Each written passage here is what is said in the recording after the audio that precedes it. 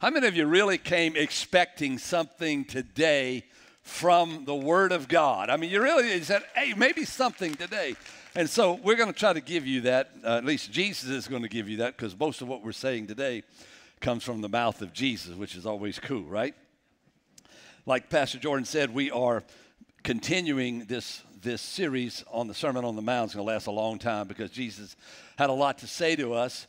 And I would say this, that if you didn't get last week's message for whatever reason, be good to go back and get it, because I listened to it last night. We were in where were we last week? Ocean Springs last week. And so we listened to it last night. Good preaching. Very good stuff to set the trajectory for what we're sharing about the kingdom of God, because that's what Jesus came to tell us about.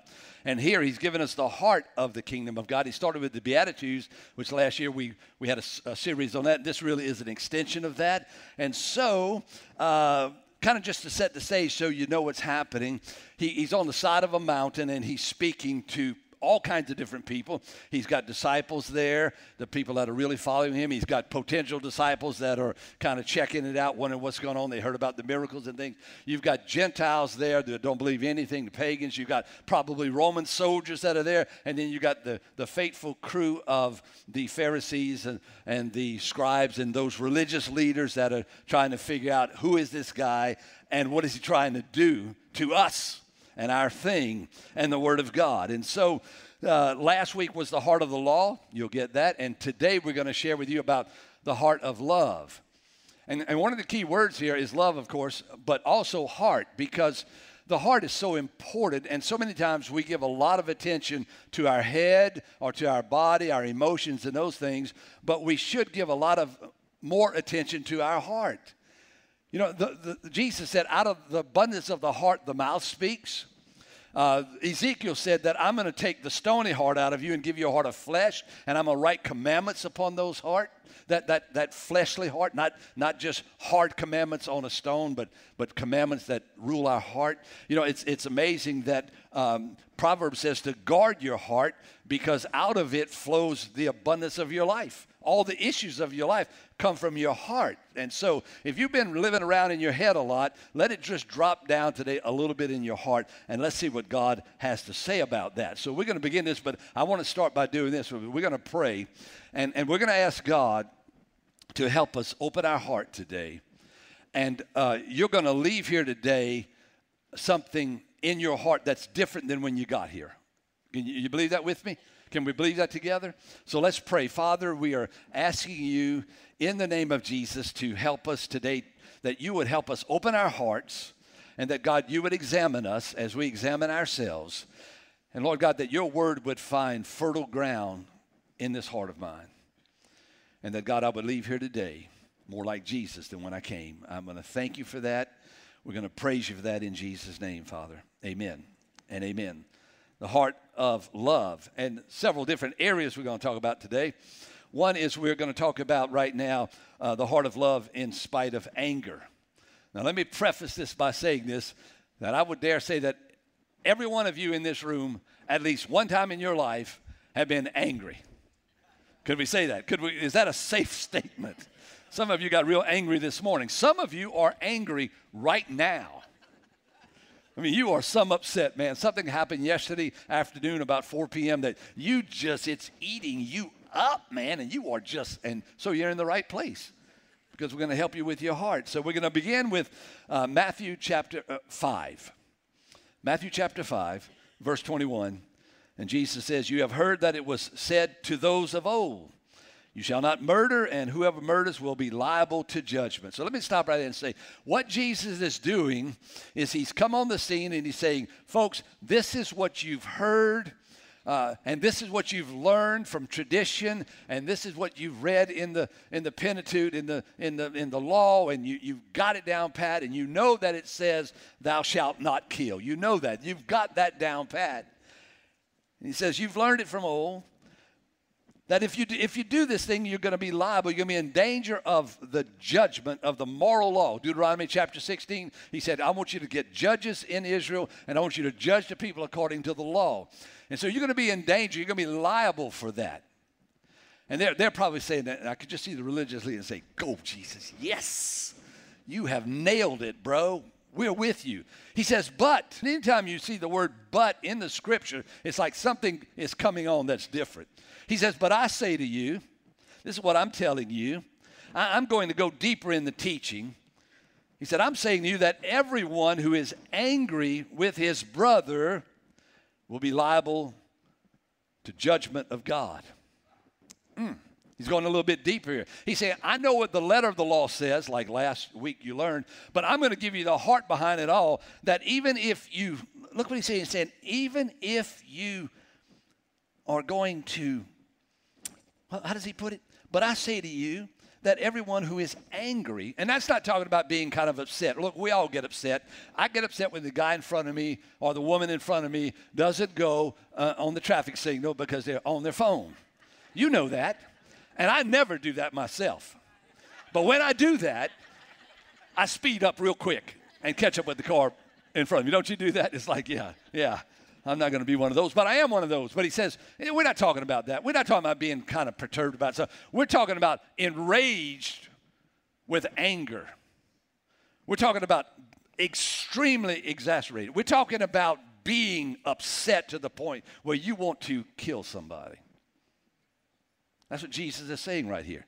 He's saying if you do that, you're in danger of the judgment. Some of the translations even go a little bit further and say, if you're angry with your brother without a cause. And a lot of times, I'm sure you've been like this, but you've been angry with something, and then when you find out the truth, you say, oop, I missed that. I jumped the gun on that. Oh, I've got the proverbial egg on my face. How many of you have had egg on your face? I have many times as a pastor jumped the gun and made a judgment that was not exactly the way it should have been. And you're all looking at me like you have never done that before. And I'm just going to move forward because evidently you got that. He says, man, you're going to be liable to the judgment of God if, see how he's turning it and going deeper into what he's teaching. And then whoever insults his brother. Now, the word brother here doesn't mean like brother and sister in the church. It means any human being, actually. It really means any person who has come through the womb and been born. So he's saying if you insult people, meaning that if you're disrespectful or you're scornfully abusive in your remarks or your action, with your brother, you're going to be liable to the council. He's saying the Sanhedrin is going to come and take care of you. You're going to stand before the court. Insulting. Scornfully speaking about somebody. Folks, listen to me now. Now, don't put up a wall on this. Can we just do this right now so we can go on with the rest of the message? Can we just admit that we are guilty of most of these things already? So easily we just say things about people. And he's saying here, wow, look at this. You're liable to the council. And then he goes further and he says, and whoever says, you fool, will be liable to the hell of fire. Wow. The place of ultimate punishment. Now, you fool. Really what it means here, it's just an insult. It's just an insult. It's really, in Psalm 14, it's translated blockhead. Now, we're not talking about Mr. T. You fool, you fool. We're not talking about that. You know, when we were kids, in our neighborhood, we had a lot of kids, but we had three, my first cousin, my second cousin, and me, and we hung together a lot. And you know what happens when you got kids where there's three of them? What happens? Ultimately, the two is going to turn against one. I mean, it happens all the time. And then what happened to us, and one day, you know, if your bike didn't run, if you had a flat tire, you were out that day, and everybody's riding bikes that day but you. And so we had a cousin, and he wasn't very athletic and all. We were playing ball, and we had him pitching because that was the easy thing, and he was just no good at all that ball. He was horrible. And so we started calling him, you fool, you fool. You fool, you fool. You missed it again, you fool. And at first it was fun. Everybody was laughing, and he was laughing. But as the day went on, he wasn't laughing anymore. And he wasn't the type of guy that would fight you, really, until you lit his fuse. And then he was actually bigger than both of us. We're not even talking about that. That's just kids. We're talking about adult people who are saying, you fool. It's a term of abuse. It's a term that just denigrates somebody, just breaks people in two. You fool, you blockhead. And now if you read your Bible, You read in the book of Galatians where Paul talks to the Galatian believers, and he says, you foolish Galatians. And so if you're not careful, you'll say, well, wait a minute now. One verse says, Jesus says, don't call a person a fool. Now you got one of the head apostles calling people foolish. But really, it's two totally different words. And that's why you need to study the Bible. Paul was saying to the Galatian believers, you're just kind of unintelligent. You're just really sensual people. That's why you've been bewitched. That's why you've been taken off course. And so Jesus sets the trajectory here for the kingdom of God about how we treat people and what we say to people, and even when we're angry with people. And then he goes a little bit further. In verse 23, he says, so if you are offering your gift at the altar and there remember that your brother has something against you. Now, let me stop right there. That's like you coming to church this morning, and about on the second song or during the communion, you realize that someone has something against you. I love the way Jesus put it. He didn't say that you realize that someone, that you have something against somebody. He didn't say, he said, if you think in your mind, if you realize that somebody in the body has something against you, then he says something really strange. He says, leave your gift. Now, we're in the temple and we're bringing our gift, our sacrifice, our gift, our offering. And he says, leave it. Now, I thought worship of God was the paramount thing. I really thought that, how could you go any further? I mean, worshiping Jesus. I'm not leaving the throne of God, but here he says, leave the throne of God. Leave your gift at the altar. Leave it right there, and then go. In other words, get up and go. He says, first be reconciled to your brother, and then you come and you offer your gift. I did that one time years and years and years ago. We were preaching from this text.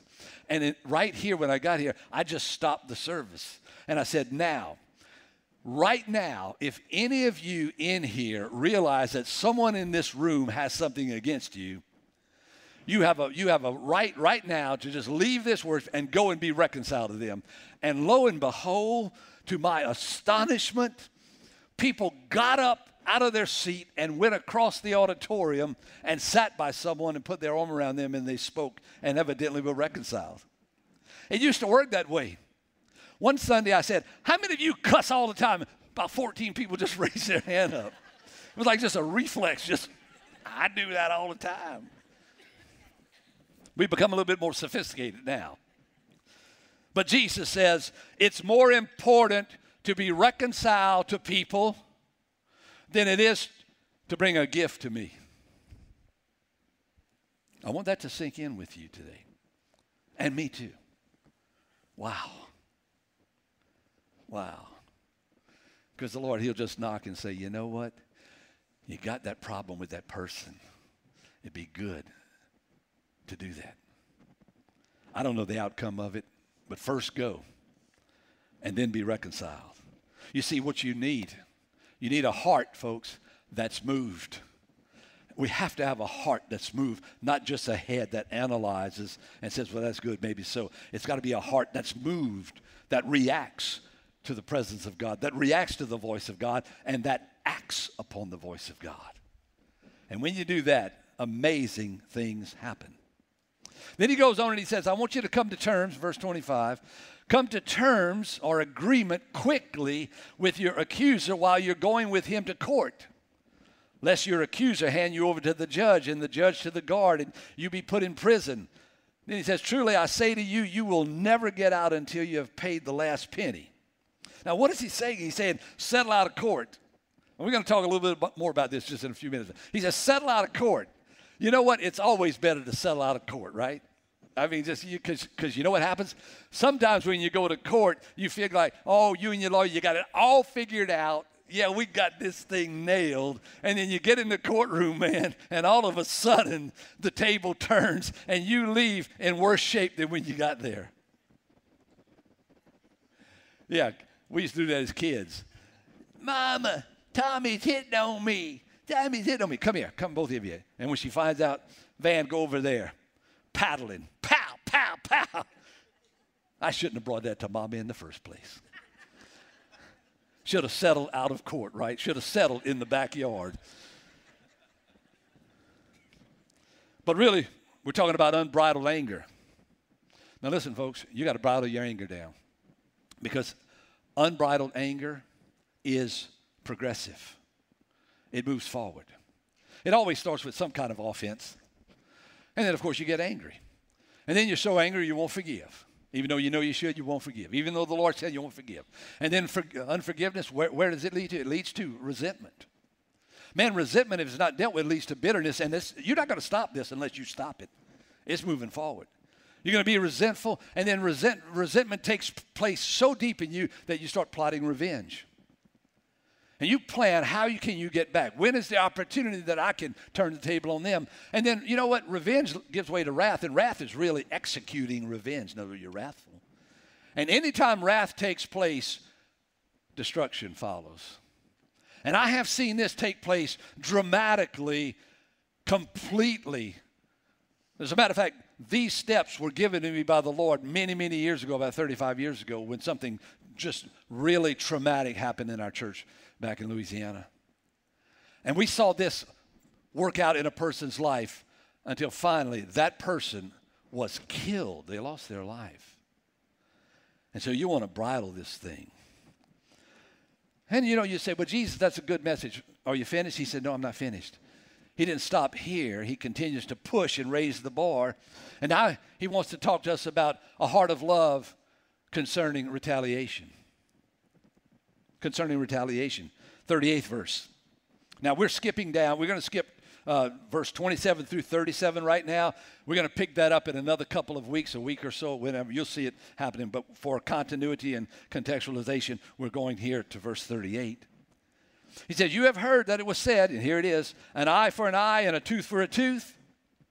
He said, that's what you've heard. Now, you ever wonder why God said in the law an eye for an eye and a tooth for a tooth? Because he knows us. And he knows that if somebody takes your eye, you're not just going to take their eye, you want to take their whole head. You understand? You're not just going to take a tooth, you're going to pull all them teeth out. You know what I'm talking about. That's how we are. We very seldom, pay one for one. We're always wanting to get a one up. You hurt me bad, I'm going to hurt you badder. You know what I'm talking about. So he says, an eye for an eye, tooth for a tooth. And now here he is going to correct it. He's flipping a little bit. He says, but I say to you, do not resist the one who is evil. Talking about taking revenge. But if anyone slaps you on the right cheek, turn to him the other. Now, I don't like that. And you may say, well, what's Jesus talking about? Because how many of you, don't raise your hand, but how many of you really have been slapped on one cheek and then you turn the other cheek? He's not saying that that is a normal procedure that happens all the time. He's teaching us from extremes. And you're going to see he's teaching from extremes on how to handle people and not get all caught up in this progression of offense, this unbridled anger. He said, don't resist the evil one. You know, there's a lot of people today, and I see it because I'm alive and I can hear and I have eyes, just resisting everything. I mean, every person that's got a little bit different viewpoint on something like, pah! But I realize now for the last 3 years or so, real strongly, that different is not always wrong. You got to understand that, folks. Different isn't wrong. How you handle your money, how you handle your kids, how you do it. Different is not wrong. I realize now that a lot of people doing things a whole lot different than I'm doing it. And as I examine, I say, that's not bad at all. As a matter of fact, sometimes I say, you know what? I need to change. I want to do it their way because their way is better than mine.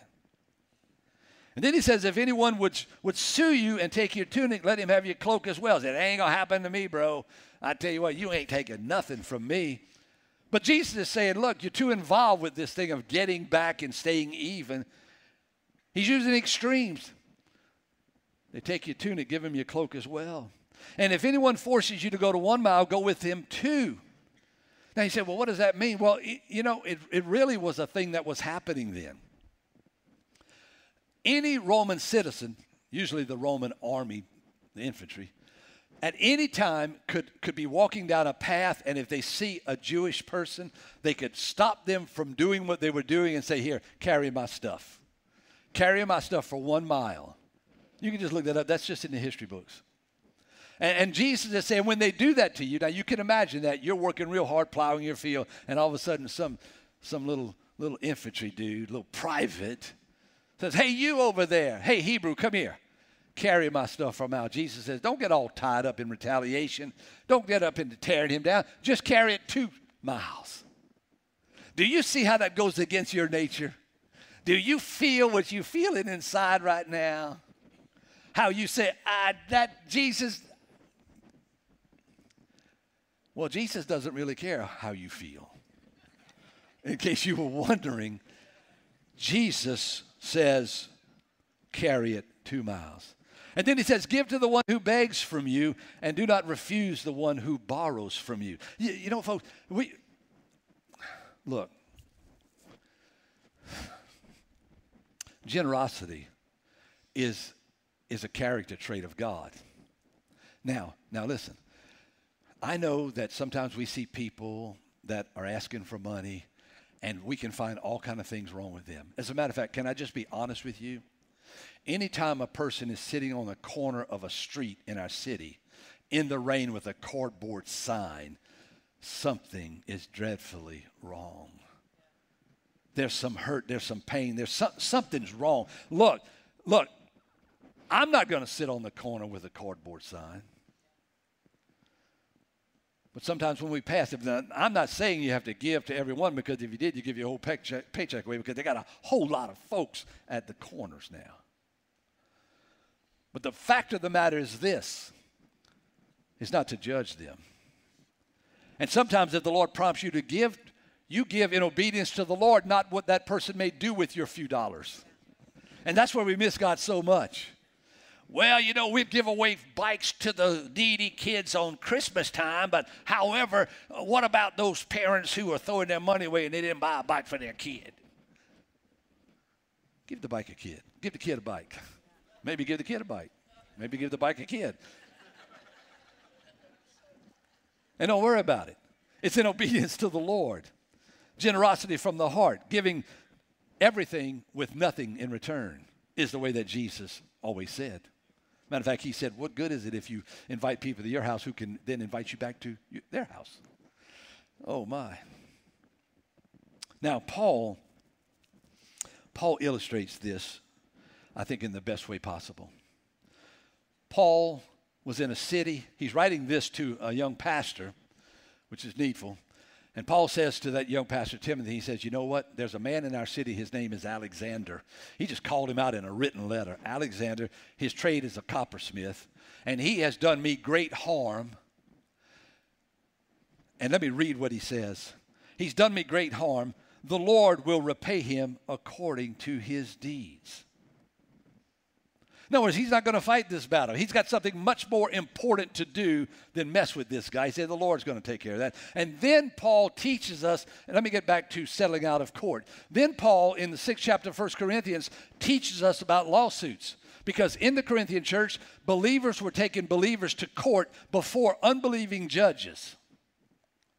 They were all messed up in their disputes. And so they'd go to the lost judge, the unregenerate, the non-Christian, the unbelieving judge. And Paul said, what's going on with that? And watch what he says. Now listen to this very carefully. Verse 7. To have lawsuits at all with one another is already a defeat for you. Just the fact that you have to go to court with one another is a defeat to you. Why not rather suffer wrong? Why not rather be defrauded? Man, can you swallow that? Why not just lose it? In these verses, he even teaches us what's supposed to happen in the church. Watch this.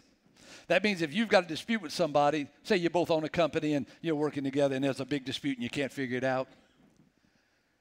Paul says just get some people in the church. Go in a room, present both cases, and let them judge it.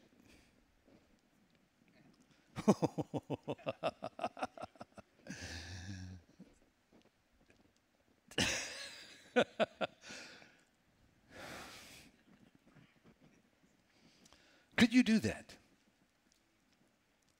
You should do that. That's what the scripture is teaching us. Rather than getting that big shiny lawyer that's going to get you more money than you deserve. One call, that's all.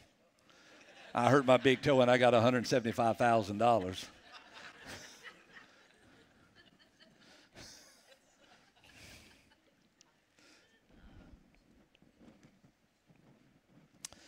Basically, sometimes you just got to take it. That's all there is to it. I heard an account this past week of a businessman in a community here, that small business, small community, and he was asked a question about what is the hardest thing about owning your own business. And without hesitation, he said the hardest thing is to collect credit. People that have charged from you to collect credit. And so the question was put to him, well, so what do? You go after them? He said, oh, no. He said, relationships are important. And he said, we just work it down, work it out. He said, write it off, whatever. Now, this is not a business practice if somebody owes you $150,000. We're not talking about that. We're talking about just small things. Why lose a relationship over a small thing? He said, and because of that, I believe that's why God is prospering me so much. So herein is the deal, folks. Here it is. A victory in the kingdom of God can look like a loss in the kingdom of the world.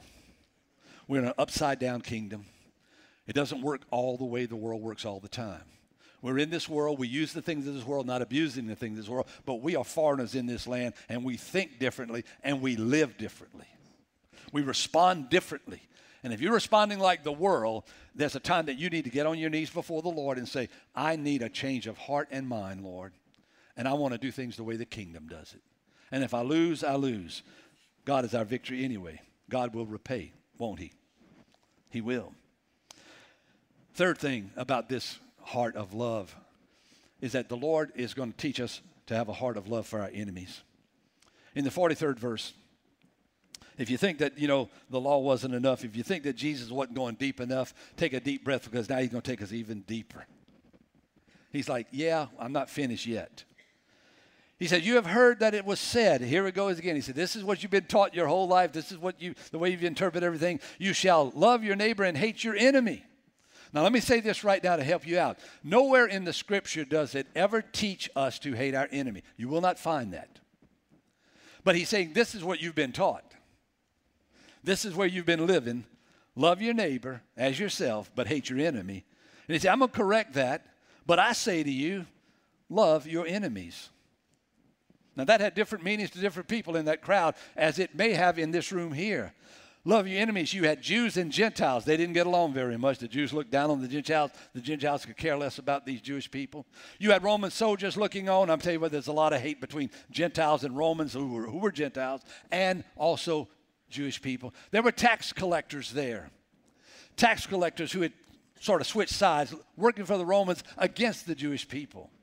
There were the religious leaders who were trying to maintain their standard and their authority and their power over people who were just being bombarded with this true teaching of the heart.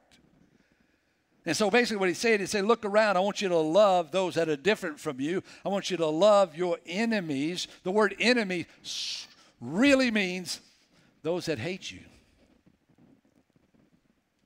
It's easy to love people. Well, let me take that back. Sometimes it's even hard to love people that love us. We haven't even got to first base yet. We're like running out of the baseline, so to speak. I can't even love my wife who loves me. I'm having trouble loving my mama. We're in the elementary stages. And here Jesus is putting to us today, love your enemy. And it's like, come on, Jesus, love my enemy. But I say to you, love your enemies, those that are different from you, and pray. Not only love them, but pray for those who persecute you. It's just an extension of the Beatitudes that he started this thing with.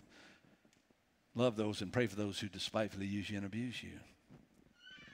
And then verse 45, he gives the reason why. He says, so that you may be sons of your Father who is in heaven, that you might be like God. That's this whole thing. Jesus has got us in a sanctification process to make us like him. That's the whole goal of what's going on. The goal is not that God would prosper everything you do and bless you and give you a good life and give you a nice car and a big house and all that. He's transforming you into his image through a sanctification process that leads to glorification for eternity. This is a big deal. This is a big deal that you done found yourself in. It's a big deal, okay? For he makes his sun rise on the evil and on the good and sends rain on the just and on the unjust. It's just like this morning, early before some of you got up, it was raining. And then when we woke up, it was sunshiny. And the thing about it is that if you've got a godly farmer here who loves God, who serves God, he's got his cornfield, his 50 acres, and he's planted his corn, and it rains on his corn, he's like, praise God, thank you, Jesus, for blessing me beyond measure for the abundant life. I just praise you, Lord God. But right next to him is this ungodly farmer who cares less about anybody, just a wicked man. And guess what? When it rained on this guy's corn, it rained on his corn too. And when the sun came out, it came out on both their fields. You know some ungodly people in your life that done you harm, and guess what? You know what? When the stock market is good, guess what their stock's doing? What we want is this. What we think is this. What we hope is this. This is where we are. Lord, bless me and curse them. Bless me, Lord. Oh, thank you, Lord, for the heart of love you've given me. By the way, Lord, would you just wreck them? That's why in Psalms it says, do not, please, do not rejoice when your enemy falls. Quit rejoicing when that person or that group of people fail. Don't waste your time on it anymore. Let's go up a little bit higher. Let's move a little bit higher. You know what Jesus is saying? He's saying that God desires for us to treat people who do good and who do evil with the same heart. Because know this, folks, eventually God is going to judge every person. Not only that, he's going to call us into judgment for every idle word we speak.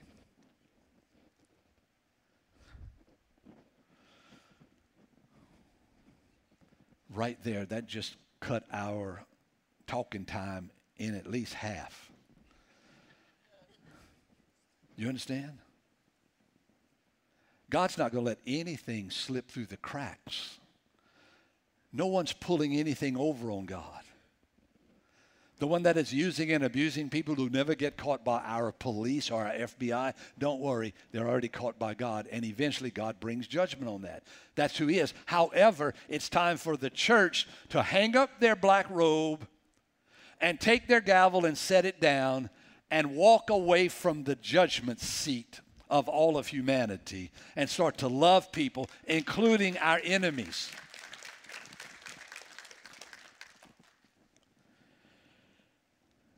He tops it off. He just says in verse 46, for if you love those who love you, what reward do you have? Do not even the tax collectors do the same? They were right there. Oh, my goodness. Like, and if you greet only your brothers, what more are you doing than others? Don't even the Gentiles do the same? It's like, whoa, I'm sitting right here. I'm listening to I'm a Gentile. Gentile said, wow, look at that. We made it into the message. You know? He's talking about us. Must be good to be a Gentile. You know what it is, folks? The kingdom of God doesn't show partiality because God doesn't. Contrary to what a lot of people feel in their theological thinking, God loves all people. He does. You know what? He kicked down a wall to get to me. He did, man. He broke down every lie against my life to get to me. He left the 99, the good church folk, and he initiated a relationship with a person who was his enemy.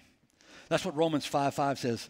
You know, it talks about the love of God being shed abroad in our hearts so that we can love other people. Isn't that amazing? That God changes our heart. He comes after you. He initiates a relationship with you. You respond to that. He gives you eternal life. He sheds the power of love in your hearts by the wonderful Holy Spirit. And all of a sudden you are changed and you have a different outlook on people. And when you see people the way they really are, hurting and in pain, and even on their way to eternal judgment, something happens inside of you when you have the Holy Spirit in you. Then he goes on, verse 48, he says, you therefore must be perfect as your heavenly Father is perfect. And right there I just say, sitting on the side of the mountain in my little tunic, eating my little piece of stale bread, and I say, enough is enough. it was all right until now, and now you say, I've got to be perfect. Enough is enough, Jesus. You know, Jesus had a way of doing that. In the 6th chapter of John, he said, unless you eat my flesh and drink my blood, you have no part in me. And they didn't understand that, and so they thought he was getting into some kind of weirdness, and so people just left him. But really what Jesus was saying was, it's time now to get serious about what's going on. See, God is serious about what is going on in our life. He's serious about this thing called the kingdom of God. He's serious about the cross and the resurrection and the glorification. He's serious about eternity. He's serious about the new Jerusalem and the new heaven and the new earth. That's in his plan. He's serious about that, and he wants us to mature. That's what the word perfect means. Of course, you're not God. You'll never be God. But he said, I want you to grow up. The Apostle Paul said, in Hebrews, he said, I want you to grow up. He said, you should be teaching other people, but I still got to give you a little bottle of milk because you haven't grown. You haven't matured. And one of the best ways I know to mature is let the kingdom of God, let the word of God work its way in your life. Let it grind things in your life. And it will do that. The wheels of God, they grind exceedingly slow, but they grind exceedingly fine. I can't look back and say, well, how much did I grow from yesterday at 3 p.m.? No, but I can now look back and say, 30 years ago, I've grown a bunch. Now, Romans says this, for if while we were enemies, we were reconciled to God by the death of his son, while we were yet enemies. See, Jesus loved his enemies, my goodness. So I'm going to do the same thing for my enemies. I'm going to have a heart of love in spite of anger. I'm going to have a heart of love concerning retaliation. And I'm going to have a heart of love to love my enemies. And I'm going to do that with mercy and grace. Because that's the mercy and grace that was extended to me and you. Come on, let's just give what we've been given. You know what mercy is? Mercy is he didn't give me what I deserved, judgment and death. And grace is he gave me what I didn't deserve. I didn't get what I deserved, and I got what I didn't deserve. That's what Jesus has done for us. So real quick, here are just some things that will help you get through things with a heart of love. You ready? You're going to just take these home with you. Number one is just a revelation of God's love. I wish I could give revelation to you, but revelation comes from God. And you get revelation by seeking God. No seeking God, very little revelation. Seeking God, much revelation. He knows if we're serious or not. And he answers. The seriousness of the believer's heart gets the attention of God. We call it faith. It gets God's attention. He says, now I can speak something to this person. This revelation of God's love. First, it starts with how much he loves you. Then it goes on to how much he loves people. And then it develops into how much you love people. And then there's surrender to God's plan. Not my plan, God's plan. I surrender to that. I don't know it all. It's progressive. It's moving forward. Sometimes it doesn't look like it's moving at all. Sometimes I understand it, sometimes I don't. Sometimes it makes sense to me, sometimes it doesn't. But I'm surrendering, God. I'm going to be a leaf in your brook. I'm just floating with you, God. I don't exactly know everything, but I'm surrendered completely. And God knows whether or not we're surrendered. And to the degree that we're surrendered is the degree that he's able to show us his will for our life. And then last, we align our hearts with God's word. Because the word is the final authority in our life. But if there's no word in our life, it's hard to understand what God is doing. But when we're filled with the word of God, every situation that comes our way, the Holy Spirit will do something really supernatural. He will call up the word of God out of your spirit because it's in there. It's there. And he reaches down and he draws it out to apply it to your life, to help you to be and do everything that God has said in this message. Not just do. Don't get the do first. Get the be first. Be this. Do that. Amen? Come on, let's close our eyes just for a moment. Give God just a few seconds. First of all, if you're in the place right now in this message, this service seems so odd to you. It's almost like you feel like you're an outsider, and it's like, what's going on here? I understand that. But I can say this beyond a shadow of a doubt, that God is calling you to a relationship with him. And you don't have to understand anything except that right now you're separated from him and that he loves you and wants you to come into his family. And the Holy Spirit does that. It doesn't come from a preacher. But as you're sitting there, if that's you and you say, Pastor Van, that's me, I believe that God is calling me to a relationship that I don't have, and you want to respond today, we're going to give you an opportunity to do that right now. I'm going to pray a simple prayer, and as I pray, just open up your heart to God. Just open it up right now. And say something like this, just underneath your breath, just even in your mind to the Lord. Say, Father, in the name of Jesus, because Jesus died for me, I'm coming to you and saying, I receive what Jesus has done for me. I thank you for it. I receive forgiveness of my sin, God, everything that I've ever done wrong against you, who I've been, God. I ask you to forgive me and come live with me and show me your ways. I surrender today in the name of Jesus. And then for you in this room who you've been following Jesus, you're a disciple, and I'm sure there's degrees of you in this room. I want you just to open up your heart right now and say, Lord, what I've heard today, I want it to become a part of my life. I want to love my enemies. I don't want to be one that retaliates the way the world does. Lord, I'm going to speak right of people. I'm going to have love for people. And I'm going to thank you right now, Lord, that I'm changed today, that this word will resonate in my heart, and that it will change me more into the image of Jesus.